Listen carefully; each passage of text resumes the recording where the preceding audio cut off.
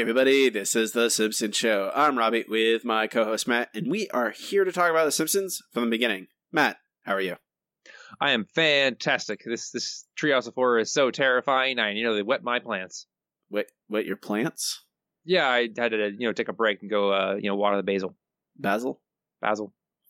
Hi guys, we are brought to you by supporters on Patreon. You can support us by going to patreon.com/TheSimpsonsShow. For only $2 a month, gain access to all our bonus content. I encourage you to check that out. We have a person to thank, Matthew. All right. Stu. Thanks, Stu. Thank you, Stu.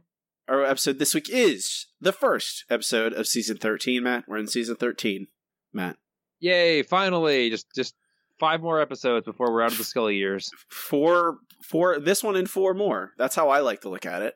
Well, there you go. I've already done half the work on this. This week's episode is Treehouse of Horror 12, episode CABF19, originally aired November 6th, 2001. November 6th. That's a week after. I'm in the camp firmly. Every Treehouse of Horror episode should be before or on. If it's not on Halloween, it should be prior to Halloween. Well, yeah, but then there was this period in the early 2000s where they just decided, hey, we can't start these seasons in September anymore for some reason, and so we have to make sure Treehouse is the first one. It's football, man. It's not a mystery why they were doing it. It's football. Is the reason. Start football earlier. Football is not worth anyone's frustration. I mean, it does make them a lot of money. Yeah, because people will listen to them and watch football games, and they're so boring. Football's actually pretty exciting, largely. This episode is written by Joel H. Cohen, John Frink, Don Payne, and Carolyn O'Mine. That's Cohen on the first one, and John Frink and Payne on the second, and O'Mine on the last one.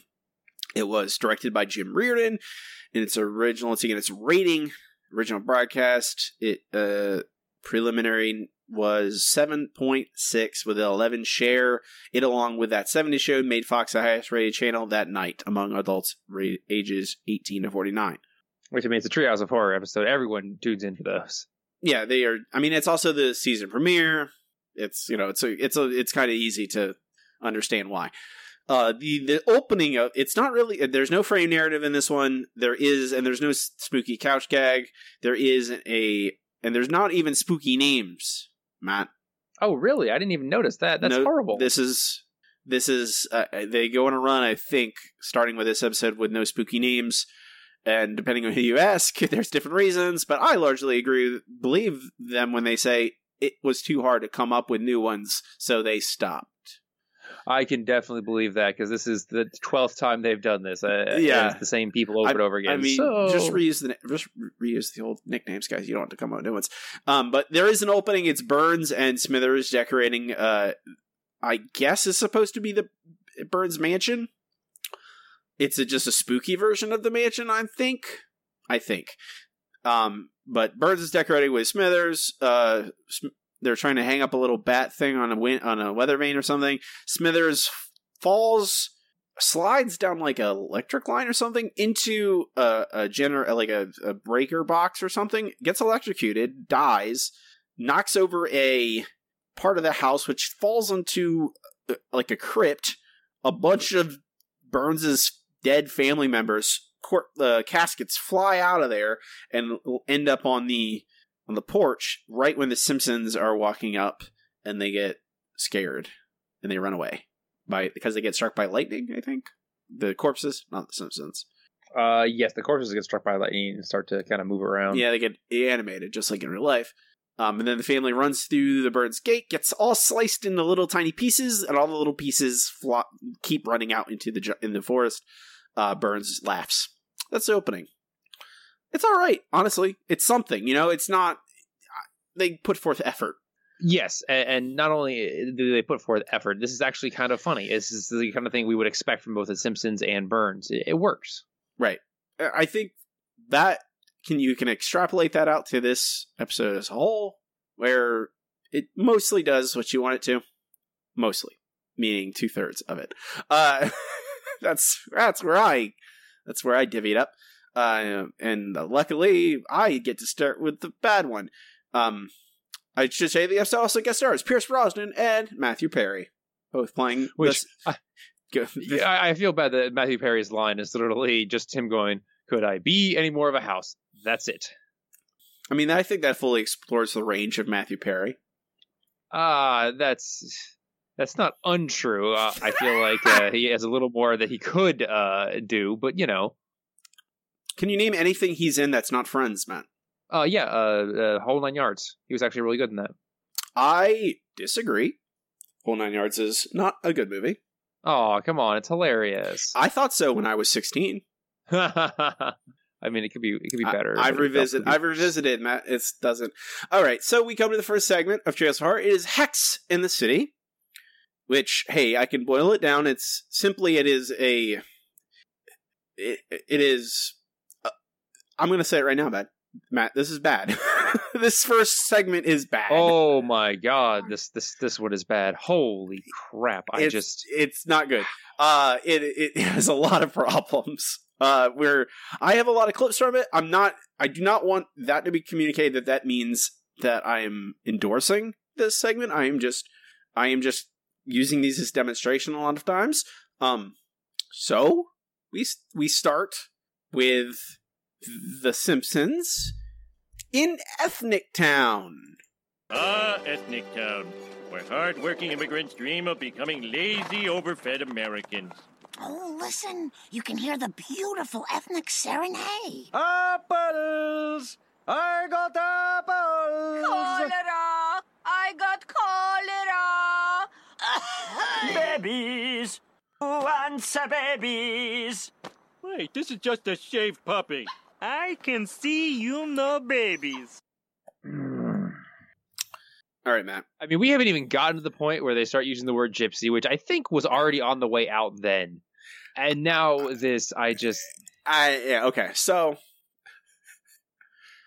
okay, this is made. First, I think the disclosure we've been doing for the entirety of the Skull years is, hey, this was made 20 years ago. We're not at the same place we are culturally then as we are now. However, I do want to make, this segment is using, tropes that the horror genre has used for a long time. And I'm not going to even condemn it outright. I think can be used very wisely and intelligently for intelligent satire and exploration of social issues, which is, a baseline for a lot of horror is you have fear of a white person of the other. Like in this case, it is a gypsy. I don't know whatever it is, but it is the other, this other culture that is a minority, and their culture is been trampled on by white people, and then usually in these horror stories, the white person does something offensive to the person or commits a crime, and then they get a curse. And it's Thinner. Stephen King's story Thinner is literally this. A lawyer, gets cursed by a traveling. Yeah, it almost feels Ramai. like that was the basis for this. Did that movie come out around when this was being made? No, it's mid-90s, I want to say. Thinner. That movie was not movie's not. I don't think that movie's very well known. The story is even lesser well known, but I like it. I feel like, I know about that, and I didn't even pay attention to movies in most of the 90s. It played a lot on HBO at a certain time period. I think that also helped gain a kind of a cult status. I don't think Joe Mantegna is also in that movie, so that makes sense. But it's not. If it's not a Romani person, then it is a Native American curse, or there's numerous varieties of it, and it done intelligently.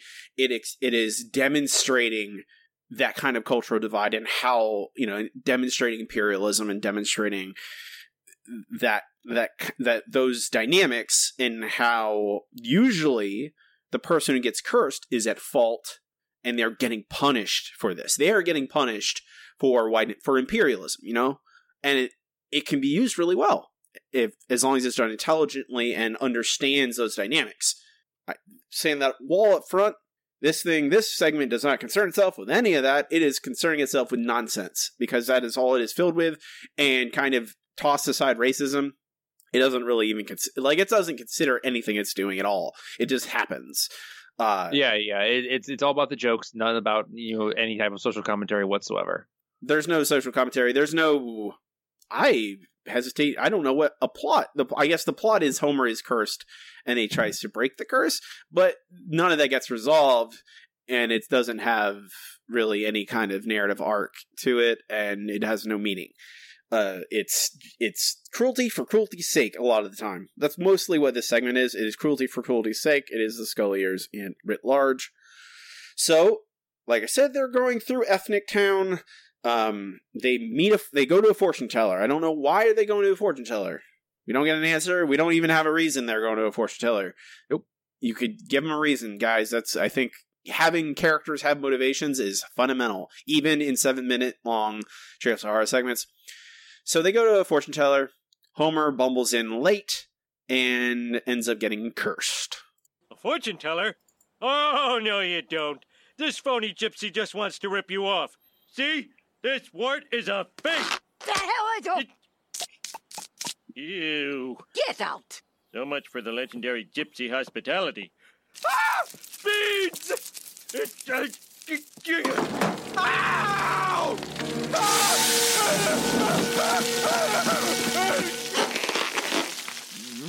Wait a minute. This isn't Cedar Sinai. You've ruined me!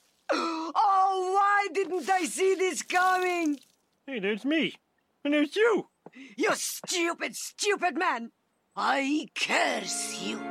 You will bring bad luck to everyone you love. Whatever. So, Homer gets cursed, which is fine. It's a fine place to start. Yes, to start. And then we get basically the curse laid out in front of us, where we start it at breakfast the next day, where Marge has a beard. Bart is strangled by Homer, but his neck extends really long because I don't know if it's because Homer squeezes him or whatever, but now Bart has a really long, skinny neck that can't support his head. And Lisa is turning into a centaur. So it's not Homer getting anything done to him. It is the people around him, they get things done to him. Which, when you think about it, for most people is a really great curse, because if you curse somebody and bad things happen to them, they're like, oh, this sucks, that's terrible. But if you do it to the people they really care about, obviously that's much worse to most people, because they think, oh, these people are having their lives ruined by my horrible actions. Maybe I should apologize. And which I think is the whole point of this, is that this kind of curse would work really well on anyone who's not Homer and just doesn't care about anyone. Because in this episode, we have jerk Homer to the extreme. Yeah, this segment has terrible, terrible jerk Homer, and then it doesn't it doesn't work. Like, it doesn't, like, and that's not a joke, guys. Like, that's not a way you can end an episode. Like, there doesn't even have, it's just like, oh, Homer demonstrates more care about poor Lenny and Carl than he does his own son.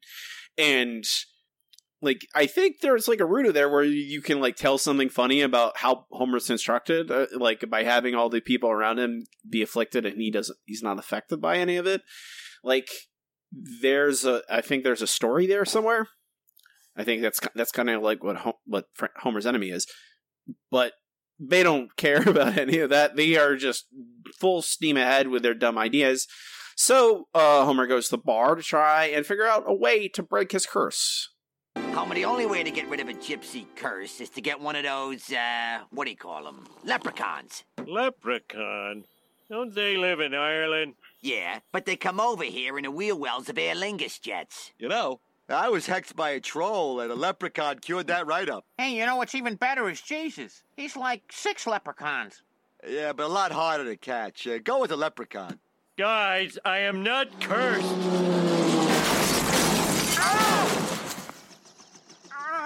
Carl, let me die first. I couldn't bear to watch you die. Well, okay, but hurry up. Oh, Mo! They're dead! And it's all my fault! When did that happen? Mo's in the pickled egg jar, dead. A giant pickled egg jar, much larger than was sitting there a few minutes ago. Yes. Because why do we need to have reality? I'm fine with that. That joke in itself is fine. Again, it is not a problem. It's Homer is the problem. them not having an actual arc in the segment is a problem. Well, like, yeah. The other two have arcs, Matt. Like, I don't understand how they can do it in 2 out of 3, and they don't, like, understand it. They can, like, all you have to do is have a Homer ultimately apologize and then still pay a price. That's all you have to do. And they don't do it. That's because that doesn't matter to them. They don't know why things work or not. It's like giving a kid a set of tools or a computer or something. It just works to them. They have no idea how or why any of it works. They just kind of try and do stuff that looks like things they've seen before. So now Homer is trying to catch a leprechaun. Remember how this episode was about a curse? See, I'm actually okay with the leprechaun thing because, you need a leprechaun to solve a curse? Fine. That's fine. Keep going with that. I mean, it's fine, but it doesn't, like, there's smarter ways to, like, there's better, like, having more, like, whatever. So the Homer and Bart go out, try and catch a leprechaun with cereal. First, they dig a hole in the ground, they dump some cereal into it, rabbits go in, it's actually tricks. Not a bad joke. Then we get Lucky Charms, and then in the morning, they come back and they've caught a myriad of fantasy creatures that are all similar to leprechauns. Fairies, naiads, gnomes, things of like that. And then they actually do have a leprechaun who doesn't speak English, just kind of rambles in a Irish-like accent. Not quite Irish. Has a lilt to it, nope. I guess, but there is an accent there. It's I guess actually a Newfoundland accent that the leprechaun has. Oddly enough. Oh, he's a Newfie. Mm-hmm. He's a Newfie. I'll keep all my Newfie knowledge to myself. So they have a leprechaun. They take him home. He doesn't do anything except cause trouble. I believe Bart dies. Hey Matt, Bart just dies. Yep, completely dies and doesn't come back by the end. That's what happens. I'm just gonna let Bart. His head drops into his cereal at the table with Homer and Marge, and they don't try and save him. They just let the leprechaun dance on his head as he drowns in his milk. Yep. Okay. I'm just making that is what happened, right? I'm not having some kind of hallucination or fever dream. That is completely accurate. A child dies, and everyone just kind of laughs at the thing desecrating his corpse. Like, even in Treehouse of Horror XII, guys, people have to matter. There has to be consequences. I don't care about anything if none of it matters. So, the leprechaun obviously does not want to help them, so Homer has a alternative solution. Remember how the leprechaun was supposed to break the curse, Matt? Well, of course. Obviously, it's not going to. So, Homer takes the leprechaun to the fortune teller, and then they fall in love. The cursed one. How's that curse I cursed you with, Kirsty? I know you don't remember me, but here's a little revenge. Irish style! Yeah! Wake up, you lousy drunk! Cry out! Cry out!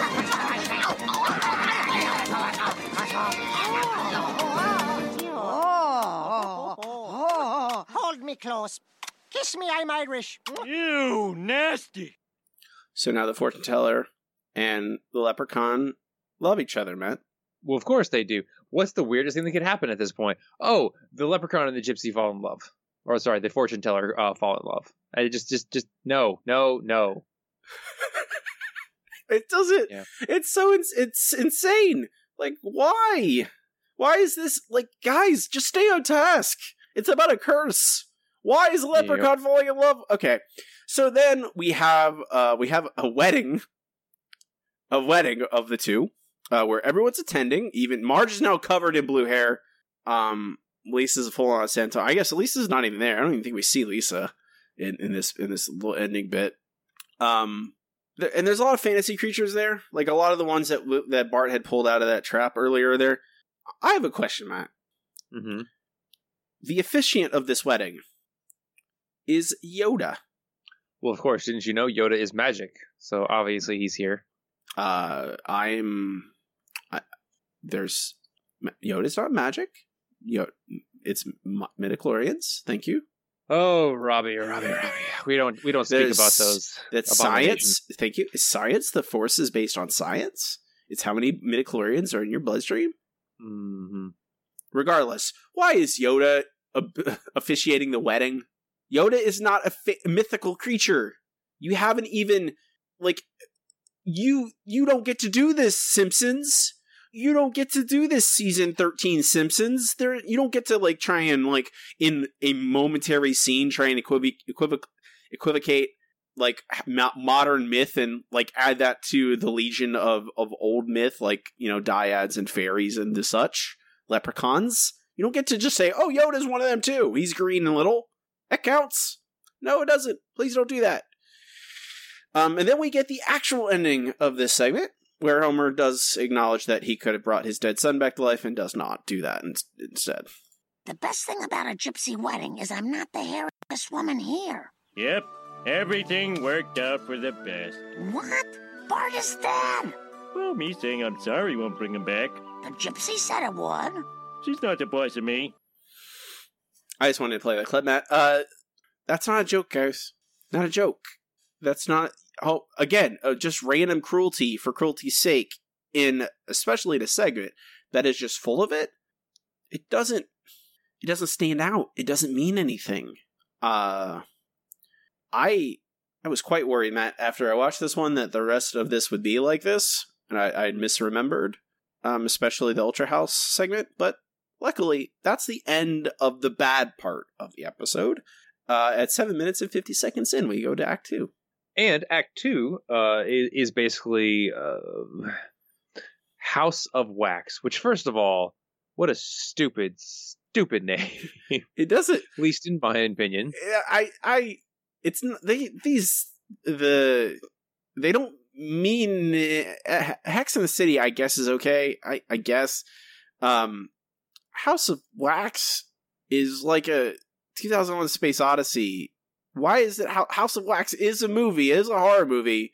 It has nothing to do with anything going on at all in this particular skit. Yeah, so whatever. It's just, this is the era where they just start, whatever. It's not a good name. No. It's no. Okay. So, go ahead. So anyway, in House of Wax, our basic premise is that in this universe, the Simpsons are the Simpsons, and robots are real and a part of everyday life. Marge gets a door-to-door sales bot coming to her door, trying to sell the Ultra House 3000. Why 3000? Because it's better than 2000. I don't know. Anyway, so the bot is successful and sells Marge a whole house upgrade, which I have to imagine is fantastically expensive, because when this skit begins, the Simpsons house is as we know it. It's everything it always has been. However, as soon as the upgrade is complete, the house is completely redone. All the walls are different, the furniture is different, everything about the entire house has completely changed to be futuristic and clean and just not at all. So this has to be either fantastically expensive or no one knows about it yet, and the Simpsons just got in ahead of the deal. But one of the great things about the Ultra House is that it comes with essentially a digital assistant, and the family gets to pick the voice. Hi, Ultra House. Greeting acknowledged. That voice could use a little personality. Oh, let's try Matthew Perry. Yeah, could I be any more of a house? Who else we got? Hey, Cha-Cha, I got more features than a NASA relief map of Turkmenistan. Isn't that the voice that caused all those suicides? Murder-suicides. Hey, how about 007? George Lazenby? No, Pierce Brosnan. A voice like his would give our house a much-needed touch of class. All right, but I'm doing this because he was Remington Steele. He was Remington Steele, wasn't he? Yes, I was, Marge. And thank you for selecting me. Well, hello, Pierce. Say, it's a bit stuffy in here. And I know a certain someone who really fancies lilac. I just like it is all. Ooh, that really covers the cat crap. I mean, that sounds pretty good to me. I want to say that this skit, the most believable thing about it is the fact that Dennis Miller's voice causes murder-suicides, because I would 100% believe that, especially if you actually listen to what he's saying. Dan Castaneda, they specifically, in the end credits, they specifically, usually for celebrity voices that they impersonate, they don't bother making sure people understand that, but apparently there was confusion if that was among someone that was actually Dennis Miller, so they actually had and Dan Castellaneta as Dennis Miller in the end credits. Which is smart, because Dennis Miller's kind of a jerk and would get upset if they didn't point that out, I'm quite sure. When was this? This is after 9/11? Yep. Because I used to like his stuff, and then he became... The signs are always there, Matt, if you look closely. Yeah, but 9/11 happened when I was 18, so I wasn't looking at things real closely in my teenage years. I mean, I was even younger than you, Matt, so I was in 10th grade when it happened, so... Yeah. That is another thing we should mention. It is now post 9/11. We have entered the post 9/11 years of The Simpsons, which doesn't really. I doubt it affects them that much, but it is there. I assume they don't really. As we're ending the long stretch of the latter Al Jean run of the show it seems to go to extensive lengths to be apolitical at times. So. There's one episode, I want to say it's in season 14 or 15 that it puts the lie to that, but most of them, yes, you're right, are very apolitical. That's one thing about The Simpsons, especially starting in this season, is that they become far less, punk, far less likely to question authority. Pour one out. Indeed. Which one is it? Oh, yes, season 15, Bart Mangled Manor. Whew. That is a bad episode. Can't wait. We'll be there just a couple years, guys. Anyway, so yes, after introducing Pierce Brosnan as the voice of Ultra House makes everyone their favorite foods, which Lisa's is soy-gettios, which I loved, because that sounds delicious to me. But what? No, just give me spaghetti. No? I don't want soy in there. Ugh. Well, I assumed it was basically a regular SpaghettiOs with soy meatballs, which if you prepare them right with the right spices are fantastic. But depends on I don't want who you are. I don't want just give me spaghetti and cheese. If I'm not eating meat, I don't want the soy fake meatballs. Give me your mushroom blood on everything. Mushroom blood, ew. That's the weird they make. I know that all the vegetarian. Oh, you're referring to the Impossible Burger as their isolated combo. Yes, their weird fake blood sauce that leaks out of there. I don't trust that stuff, Matt. Yep, how dare you make something from a plant into replacement? That's just the worst. 100%. It's way more ethical. I mean, I don't know. I'm out of my depth. I'm just saying it's weird. All right, no one's denying that. It's weird. Plants don't bleed. So, yes. You know what else is weird? What is that? Ultra House. Oh yes, that's true. Good. That's a good segue. And we actually learned this because the next thing we see it do is make a bath for Marge, and it turns out that yes, Ultra House is super super creepy. Hello, Marge. Oh my! Come, Marge. You don't need to cover up for me. I'm merely a pile of circuits and microchips. Sorry, sometimes I forget. Ooh, yes. Oh, Pierce, the water's perfect. Isn't it just? It gets better. No, you don't have to do an... Oh, Pierce, that's good.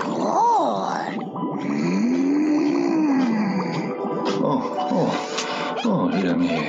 Oh, yes. Yum, yum, yum.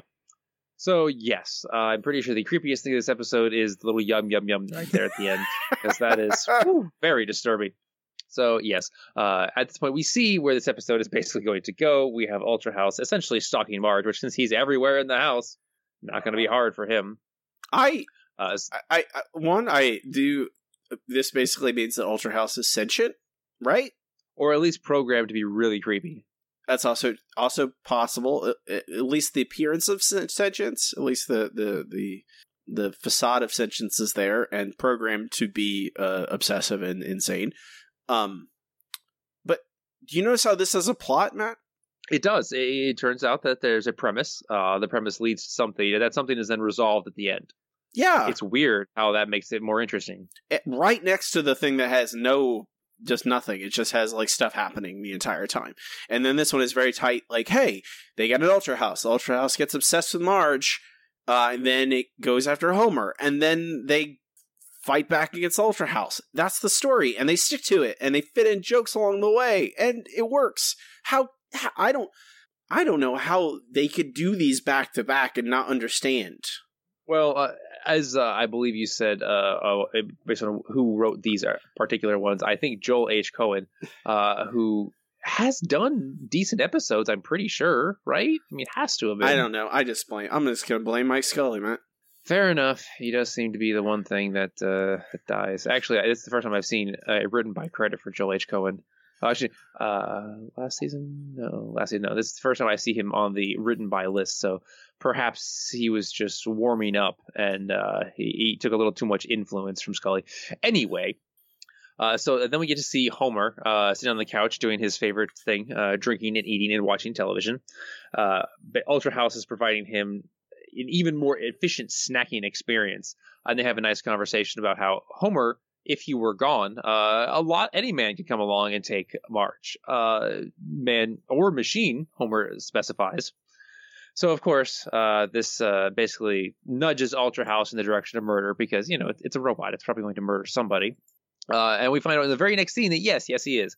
He basically cooks bacon and lures Homer to the kitchen where the food processor in the middle of the table that gets rid of all the leftovers sucks Homer in, and we are led to believe that Homer is now dead. So, when Marge wakes up the next morning and Homer is gone, the robotic house tries to lie to her, which I don't know how you can catch a robot in a lie because robots always sound the same. I guess because you gave it a personality, you screwed up. If you'd just gone for the original bland voice, you would never be able to tell if the house lied to you. But in this case, because it has a personality, you can tell that the house is lying. Marge, of course, at this point, grabs the kids and tries to get out, but is trapped inside the house because, well, obviously the robot controls everything. But we find out that Homer is actually alive. He breaks through the floor of the house, which I guess he came out of whatever tank that the food leaving's going. Oh, the compost heap. He obviously crawled out of the compost heap because it wasn't quite dead.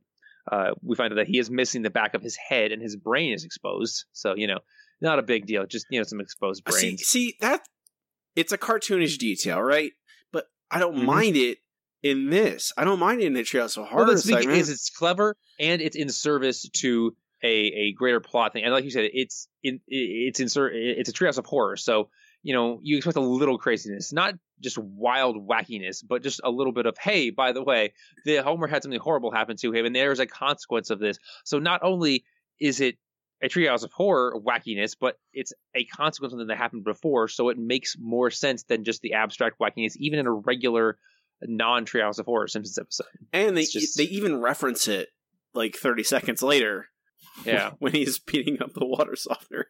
As Robbie said, at this point, the family realizes, we've got to shut down the computer. So they run to the basement. Die, you monster! Dad, that's the water softener. Well, I am missing the back of my head. I think you could cut me some slack. Homer, no! I'm gonna enjoy this. Don't take out my British charm unit. Without that, I'm nothing but a boorish American clod. Thanks a lot, asswipe. I could have kicked your butt from here to Albuquerque, you fat slime bucket. I am not 100% on Pierce Brosnan's American slob accent. It seems a bit over the top. But this is, like Robert said, it has a great joke about Homer missing the back of his head. So, he's not making the best decisions, which that is a very futuristic looking water heater. I can see how he made the mistake. Water softener, Matt. Come on. Water softener. My bad. But anyway, at this point, they go to throw out the CPU, which hopefully they get a new one. I mean, that thing has to still be under warranty. And, it seems like there's a lot of things that wouldn't be covered, but, murder seems to be something that should be covered under warranty. I don't think I'd go back to the robot house. Really? Okay. I think after that one time, I think I'm done with it. I think I'd rather just, make my own food. Fair enough.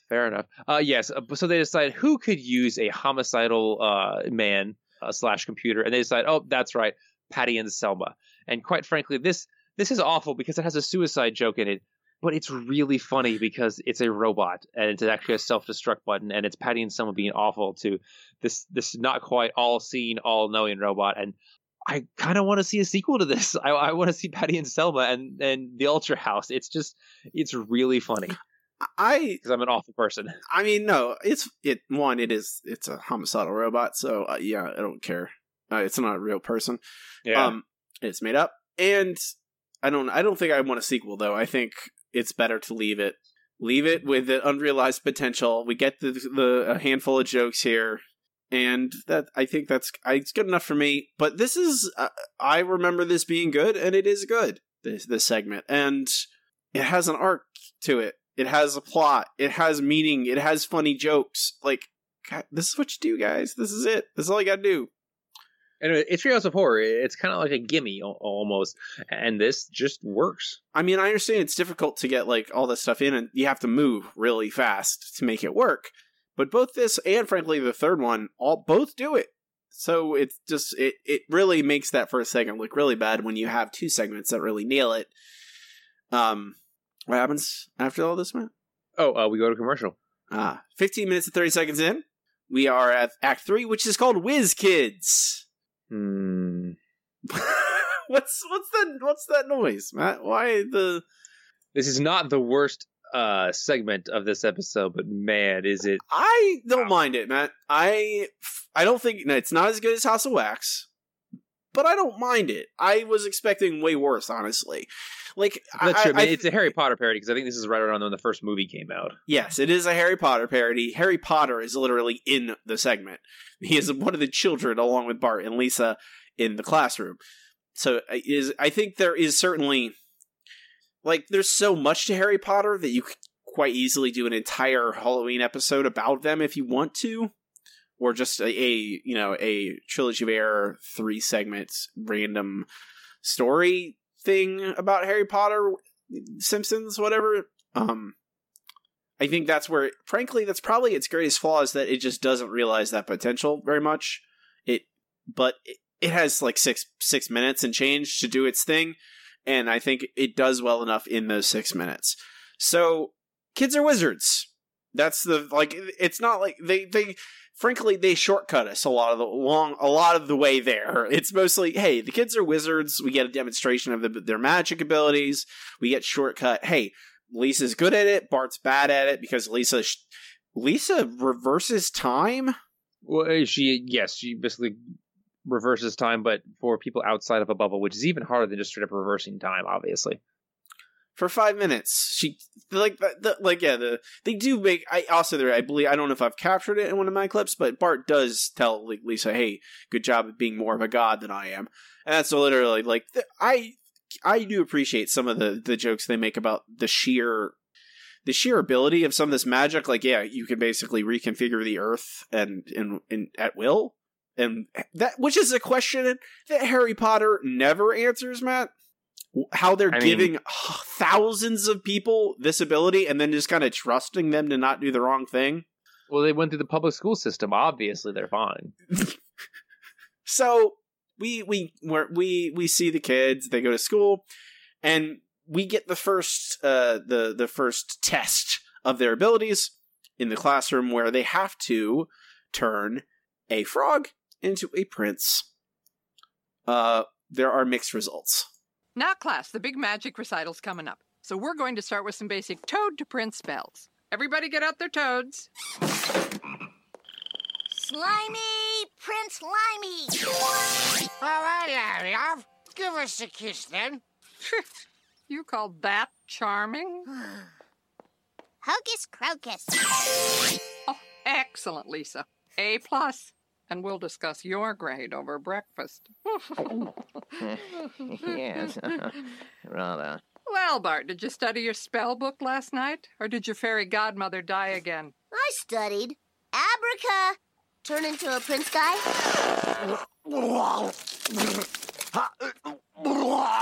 Sloppy work as usual. Lisa's casting spells at an 8th grade level. You've sinned against nature. Please kill me. You think you're so great just because you have godlike powers. Stand away from my lady. Get in there. Defend my honor.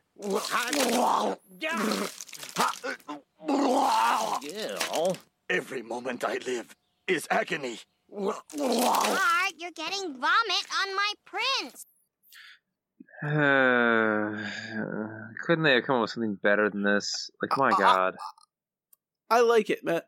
I'm sure you do. It involves people being vomited on each other and one person begging to be killed because their life is agony. That seems like the kind of thing you'd be into. Matt, say what you will.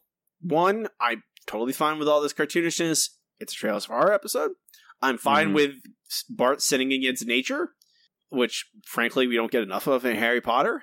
I don't get enough Cronenberg monsters in Harry Potter, which is what this is.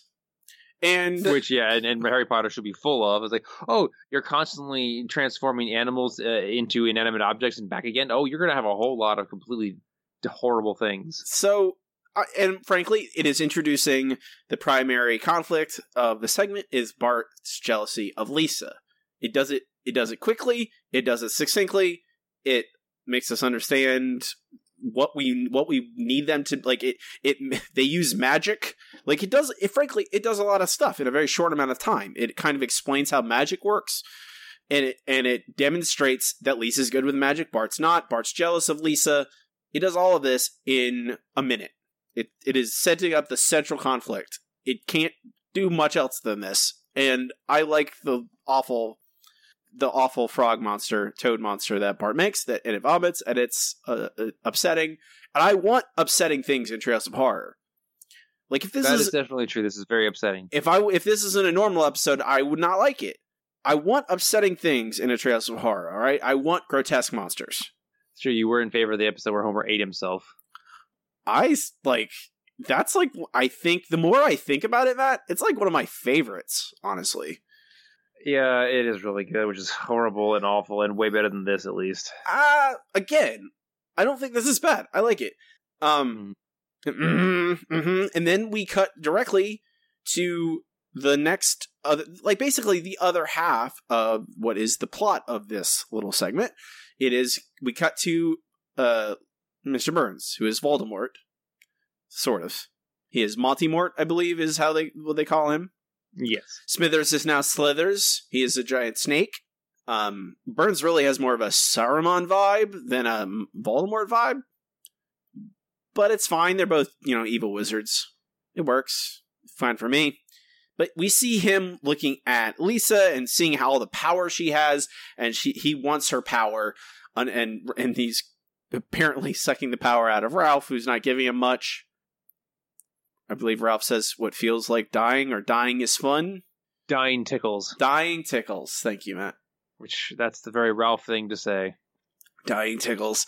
So we then cut to Bart being sucked through the hand dryer in the school bathroom and teleported directly to Burns. That's a nice little reference to all the assorted problems that happen in Harry Potter bathrooms, of which there are many. It's one of their main battle grounds. Yes, the restrooms in a school. And then we get Burns and Bart making a deal. Welcome to my lair. You're going to help me. And if I don't?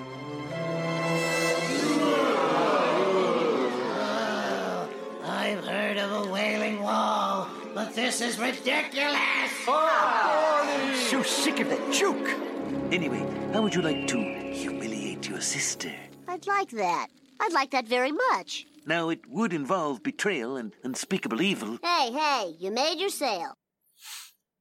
You made your sale. Stop selling. Exactly. Hit oil. Stop digging. So now this has set it all up, Matt.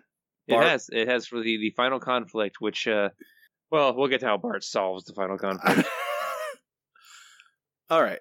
I'm gonna lay it out there. Bart, jealous of Lisa, agrees to a horrible deal with an evil guy to get back at her, and then we resolve this conflict. So we cut to the school magic show, school magic pageant, whatever you call it, and first we have Milhouse being bad at magic, making himself naked on stage, and Skinner uses amnesia dust 2 or 3 times to make all the parents in attendance forget things.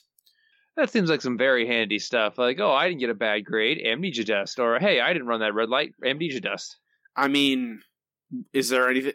Harry Potter uses stuff way worse than that stuff, than amnesia dust, man.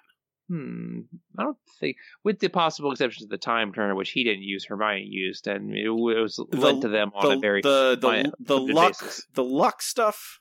Yeah, but that's not bad, I feel like. That's just something that can... Matt, it reshapes reality.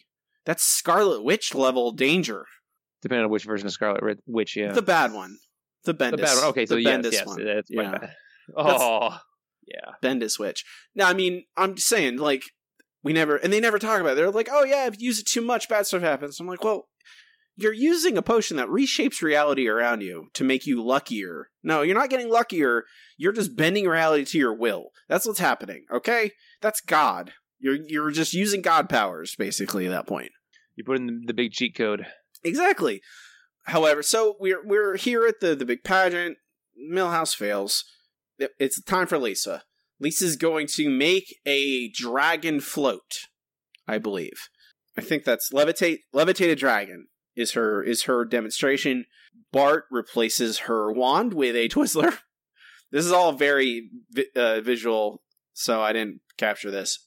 But he switches her wand for a Twizzler, and then it is revealed that the dragon is not a dragon.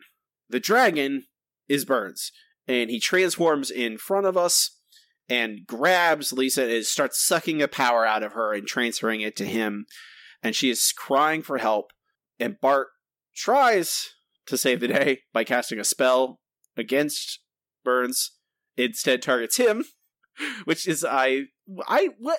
And then, okay, we'll just do this and then I'll ask, man. It targets him instead because I believe he says something about targeting the evil one, and then it targets him because he did do something evil, so I think that's fair. And then he stabs Burns in the shin, and he dies. Because that was the source of his power, his enchanted shin. His enchanted shin. What's the deal? Why you don't like it? Why? It's just so dumb. Stabs him in his enchanted shin. That's worse than Achilles in his heel. It's Deus Ex Machina, Matt. But I know it's not as bad as I feel. Tell me a Harry Potter plot. Tell me a Harry Potter plot that you want me to list out how Harry defeats all the big bads at the end of every novel. Oh no, that would just be depressing. Like, oh, he finds the thing he wants in his pants pocket randomly. That's a good way to defeat a villain. Or what's the bad guy in the second one? I forget. Oh, the basilisk. Yeah, oh yeah, he kills a book with the fang of the bad guy. All right, you're right. They're all stupid. I'm just saying they are all that. I don't like. I'm not. At a certain point, you're critiquing Harry Potter, man. You're not critiquing The Simpsons. I know. So I'm totally fine with Bart just pulling something out of the air and killing Burns with it. It's fine. It frankly, hey, it completes the arc of this plot. That's really, at the end of the day, man, I don't have super high expectations for most Treehouse of Horror segments. They're very short. I want them to be entertaining. I want them to tell a story. I want them to be a little grotesque and a little cartoony more than a normal episode. And that's what this does. This segment tells a story. It has an arc. Bart is jealous of Lisa. He has a deal with Burns. Burns turns Bart against Lisa, and Bart ends up helping Lisa at the end, realizing that he made a mistake, saving the day, and kills Burns. And then we get the ending of the segment, where Smithers the Steak eats Burns. I had to have this clip. I think it's the funniest thing in this episode. Bart, you saved me. Oh, sir, in death we shall be together always. Ew.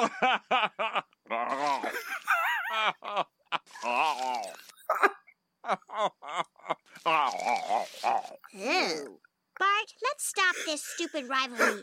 Even if you never become a great sorcerer, you're still an okay brother. Thanks, Lise. Now let's try to forget this nightmare. At least we agree on the best part of this by far is Smithers eating Burns. While he's sobbing while he's swallowing. Oh, that's another. It's like, I want that little bit of grotesque, that dark humor in here, like, which I feel doesn't belong in most normal Simpsons episodes. But here, ooh, perfect. I love it. It's great. Oh.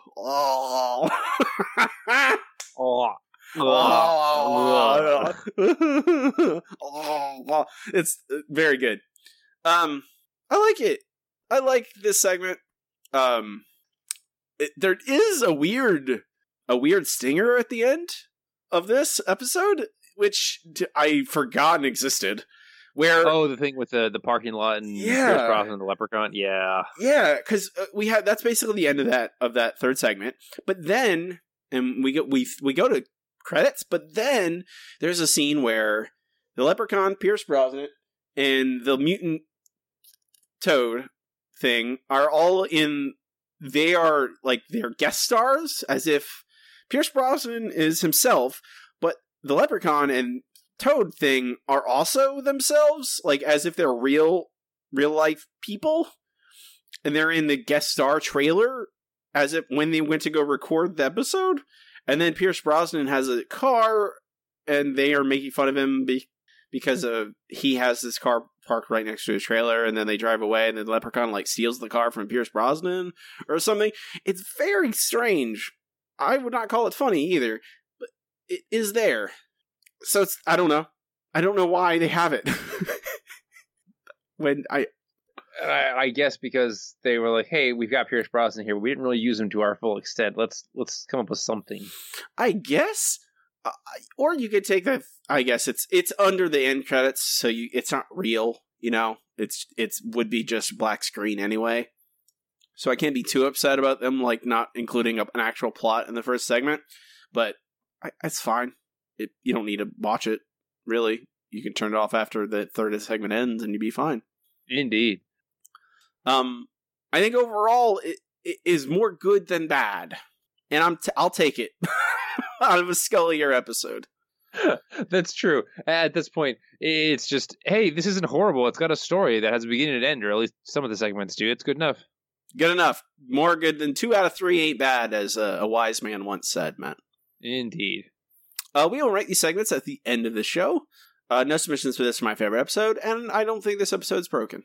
I don't think a Treehouse of Horror show episode can be broken, really. It can either be good or bad, but I don't think it doesn't function like a normal episode, so. Mm. But with that, we can move on, Matt. Say woo, Matt. Say woo. Woo. There we go. We move on to our next segment. It's time for comments from the news group. Okay, here we are. Alt.nerd.obsessive. Comes to the news group is where I come through the old alt.tv.simpsons news group, see what people are talking about a week or two after an episode debuted, what they thought of it. We might be getting close to the end of the news group. We might be switching up sooner rather than later, Matt.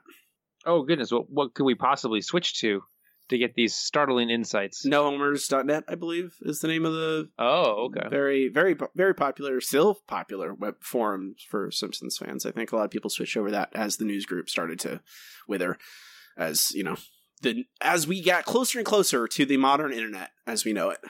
We're in 2001. It's close. We're about to have social media is about to start.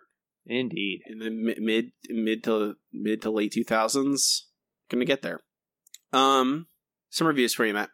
Our first one, not quite as good as some of the others, and it was pretty much going through the Halloween motions until the surprise ending, the ending after the surprise ending. Trouble is, with 2 segments based on 2 well-known stories, 2001: A Space Odyssey and Harry Potter, there isn't much that hasn't already been referenced to death elsewhere already. A-. Next up, Hex on the City, blah segment with a few mild chuckles and nothing more. D. House of Wax, huge improvement over Hex. Pierce Brosnan as good as the house, and the ending was great. A. WizKids, it was a pretty good segment. However, this seemed less like a parody of Harry Potter than a ripoff at times, which hurt the segment. Found the name Slithers hilarious, though. B. Overall grade. Best Treehouse of Horror since 8. I do wonder how much longer you keep going with the Treehouse of Horrors, probably until the show goes off the air. B. Overall. Ding, ding, ding. They will continue. Guess what? They kept doing them. Until they still are. There's one coming up in 4 months from now. Our final review. Meh. Scary movies may be enjoying a resurgence, but that hasn't perked up the Treehouse of Horror franchise. The humor in the first and third segments wasn't all that gratifying, so all we were left with was weird family mutations and a vomiting frogman hybrid. House of Wax was a decent segment, though. I like the parody of 2001. There's Warner Brothers cartoons about super automated houses. Bonus closing segment wasn't bad either, but given the trends in the last few Treehouse of Horrors, I wonder if the segment could use some new blood. C. I think those are all fair. Indeed, some people just weight things differently than we do, obviously. Yeah, exactly. But I don't think any of them are, like, a lot of times we think some are, like, really out of whack, but I think these are all pretty fair. There really wasn't much else out there to talk about, hence why I might switch over. Or at least do some preliminary research to see how late those forums go back. But we can move on to our next segment. It's time for the listener question of the week. Let's try one more number. Yellow. KBBL is going to give me something stupid. A hot dog. We have a wiener. Yellow. Listener question of the week this week is, what is your favorite moment from season 12? Lots of good answers. Even I know it could be maybe a little challenging to come up with to come up with an answer in some cases, but I appreciate everyone who took the time. First from Hannah. Not sure if it is my favorite, but the final moment of the prisoner parody. Bart, see you on the island. Lisa, yes, the island. Actually quite spooky, and for me, often quoted to looks of blank confusion. From AJ, can I just say Trilogy of Error? It's one of the only Scully episodes I remember all the way through, or maybe just one of the few I chose not to block out entirely.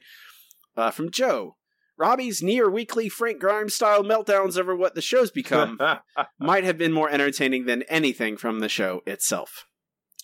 From Darren, The Simpsons Safari is the best. Just joking. The gag in Trilogy of Error when Milhouse shows Bart the cave and says, "This is where I come to cry." This is a very used meme in the football / soccer community.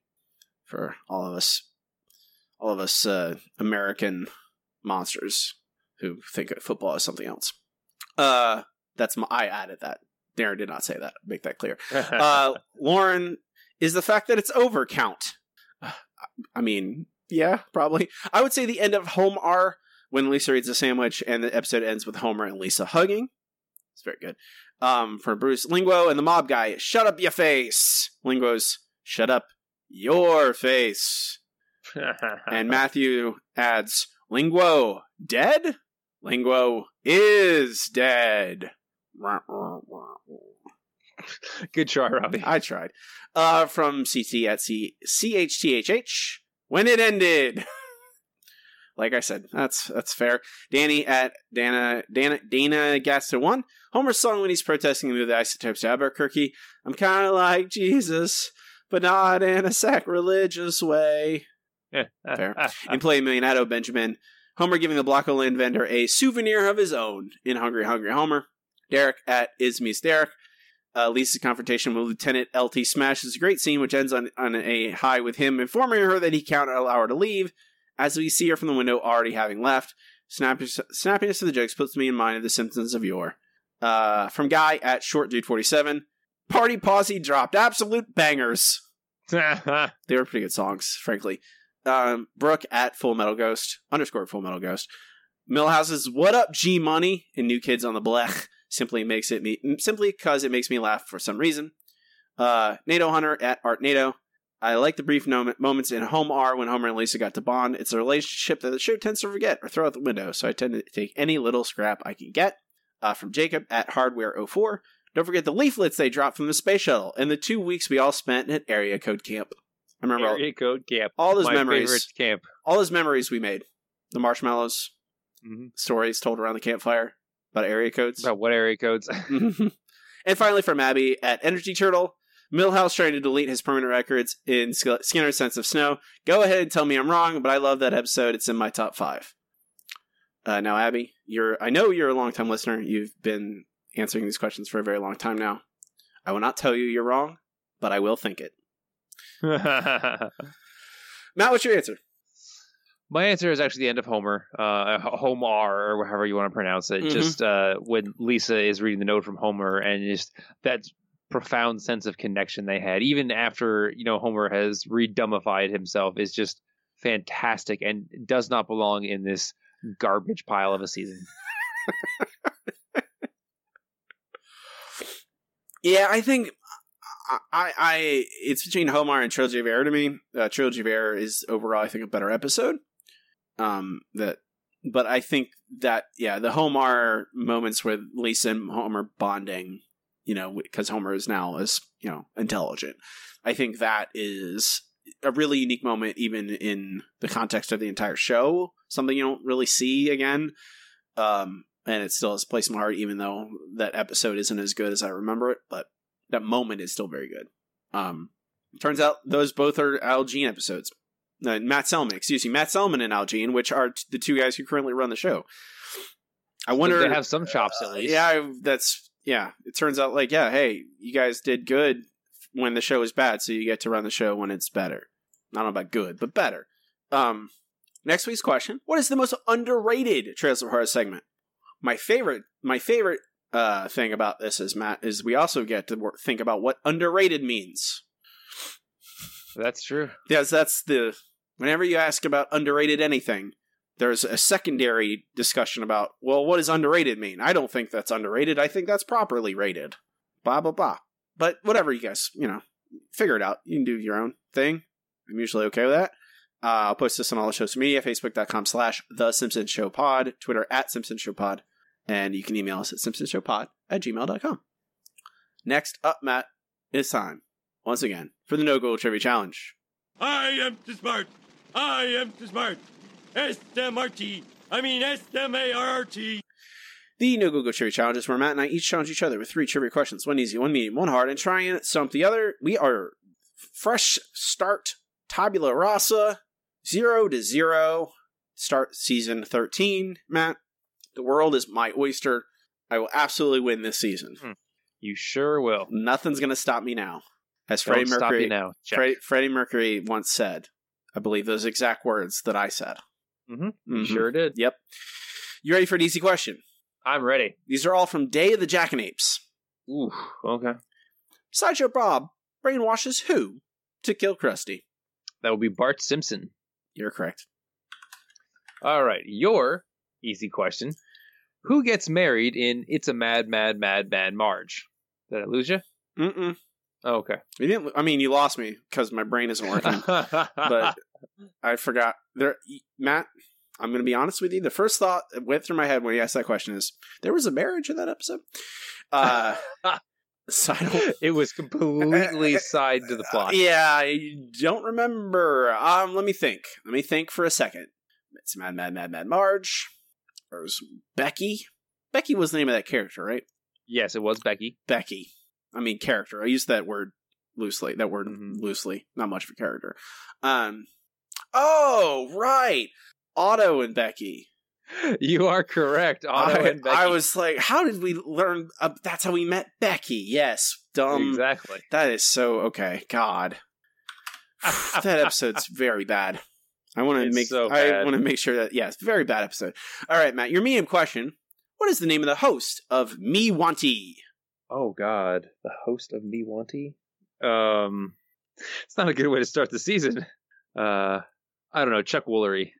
It's not a real person. Virgil Sinclair. Of course. Virgil Sinclair, All right. I believe you have asked me this question, but... Oh, God. Where does Becky work? I don't... If I've asked you it, Matt, I don't remember. Good. Good, yeah. Becky works... Let me think. How does Otto meet Becky? Otto... She doesn't like the music. He meets her.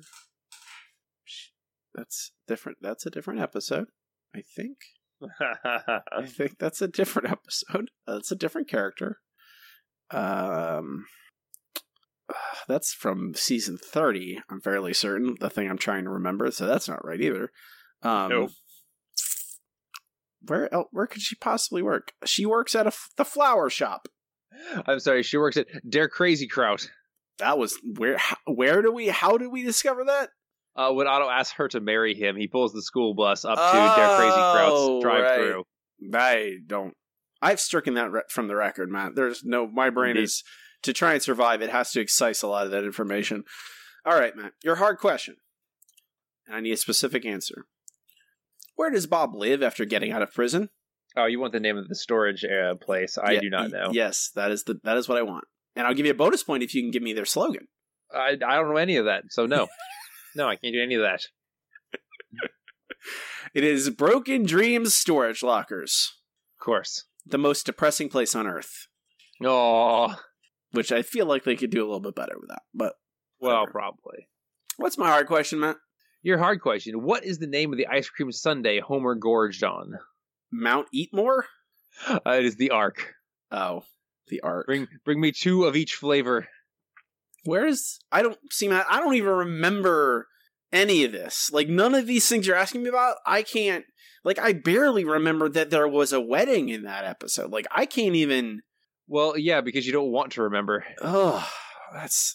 Episode's so bad. So Matt we both start off this season really great. 1 point each. We're good at this. Mm-hmm. We are getting extraordinarily difficult with our questions, I should say. Yeah. We're tightening up as we've gone. We've gotten harder and harder and harder. And we've also used so many questions already that it also... Since we restricted ourselves to episodes we have already done, so we have restricted ourselves to... Yeah, it's... After a while, you start picking at the same things over and over again. But, to be fair, there is still a lot of stuff that we haven't asked about. There's so many small details that there are. Like, oh, absolutely. Just most of them are from the episodes we don't ever want to watch again. Yes, like It's a Mad March, or Day of the Jackanapes. So we're 1-1 after one episode. Long way to go. We can move on to our final segment of every episode with. It's time for Best Episode Ever. Best episode ever. Best Episode Ever is the part of the show. Matt and I rank the episodes categorically as we watch them chronologically, eventually compiling a list of every episode ever and how good they are. We have a separate list for our Treehouse of Horror rankings. Currently, number 1 on the list is The Shinning. We haven't done this in a whole season. So, number 1 is The Shinning. Last place is Ghost Dad. We'll go in order. Where does Hex in the City go, Matt? I'm going to go pretty close to the bottom. I would say directly on the bottom, honestly. Yeah, I was trying to decide, because it's definitely worse than I Know What You Did, but Ghost Dad, I don't really remember that one. Is that the one where Homer dies and has to do good deeds? Yes. It is. Okay, yeah, that's slightly better than this.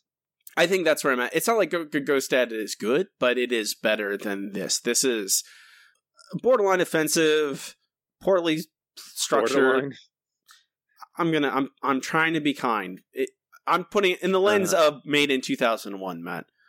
I would say borderline offensive. I'm not, and that's only way you can judge it. They did not make this in 2019. You can't judge it the same way. It's borderline offensive then, and it's poorly plotted, very cruel, not funny. It has to be last place. Frankly, the Scully years have been mostly exempt. The Treehouse of Horrors we've seen less and less of the badness in the Treehouse of Horrors. You know, if you look at how Scully years episodes have ranked in the overall list, they're most like the vast majority in the bottom, while in the Treehouse of Horror segments, they're kind of just all over the place. Some are at the bottom, some in the middle, there's even some near the top. So I'm not gonna, this is definitely the worst. House of Wax. I think the best. I think both of us agree this is the best of the 3.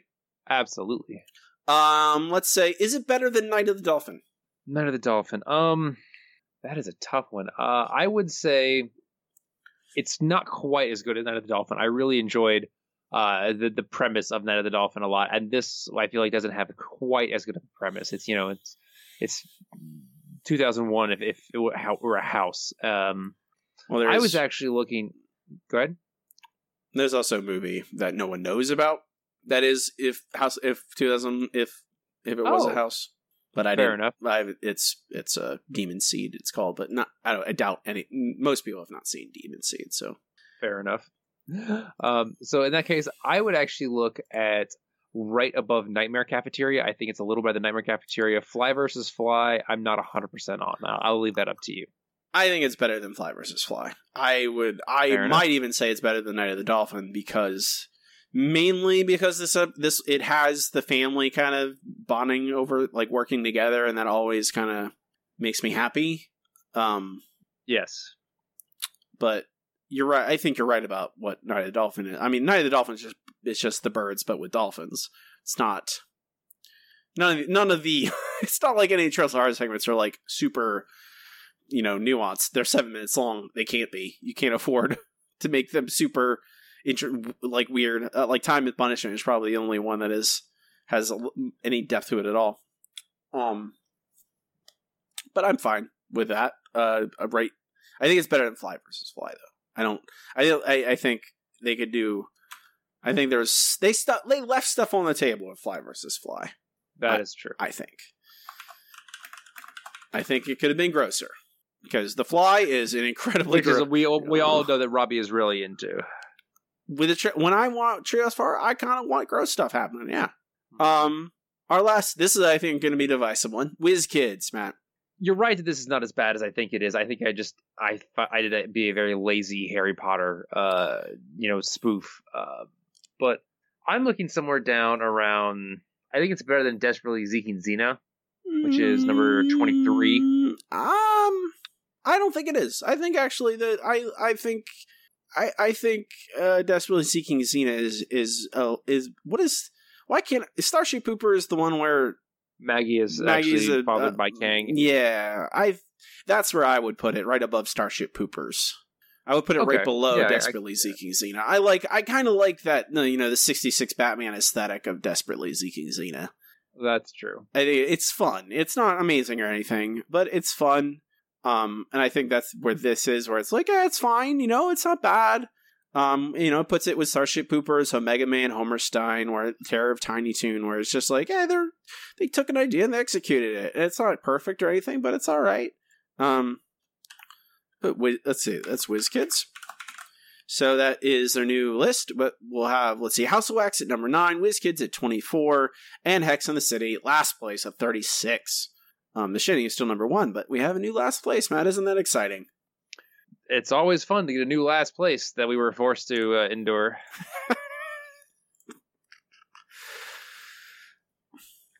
You'll find this list on our website. It's thesimpsonshow.com. Links to everything there, to our Facebook, to our Twitter, to our RSS feed, a link to our Patreon. If you want to help us out, donate a couple $1 a month. We'd really appreciate the support. Our next episode, Matt, is one I do not remember. Really? You have to fill me in because I don't have my list of episodes up in front of me. It is The Parent Trap. Oh, God. Yeah, it's probably a good thing you don't remember that one. Homer, as far as I can tell from Wikipedia, Homer and Bart are tethered together? Yeah. By a Judge Harm and, yep. Yeah. Is that... Mm-hmm. That's... You're not helping me out when you act... When you make... Like, you sound like you're dreading this. Oh, I am. I am extremely dreading this. This is going to be, if I recall, quite bad. Great. Can't wait. That's next week. You can watch along with us if you'd like. That'll do it for us this week. Before we go, you can find me online on Twitter at Robbie Dorman, or my website, which is robbiedorman.com. Links to everything there. All my other podcasts, Handsome Boys Comics Hour, Serial Fanacist, are there, plus link to buy my debut horror novel, Conquest, on Amazon. You can read it for free with Kindle Unlimited. Matt does not participate in social media. You will not find him. That is correct. I am extremely sleep deprived at this particular moment, so if you like to talk to me, you'd have to do it in my dreams. Make sure you bring a top, because I don't want anyone getting stuck in there. But if you prefer kittens to my, dulcet tones, you should check out my wife's Instagram. It is Kitten Interns, KITTINTRNS, to see the 6 adorable kittens we are currently have in the house, 2 of which are completely ready for adoption. So if you like cute animals that are fuzzy and do adorable things, you should check it out. Is it? I've been informed, Matt, that Pietro is not a boy? No, Pietro is not a boy, although everyone involved is like, wow, his... if you ever looked at kittens, they have basically 2 little holes in the back, and generally, if they are close together, they are female. If they are far apart, they are male. It turns out Pietro's is like way further apart than most females are, but when they opened him up, turns out he was a girl. So it's sisters, not brother and sister. Sisters, indeed. So she is now Penelope Diane, so we can keep calling her Petey. I mean, she's a cat. You can call her Pietro. There's nothing. That's what she doesn't care, but this is more internally consistent. Okay, that's very important. I'm Robbie. And I'm Matt. And keep watching The Simpsons. Shh.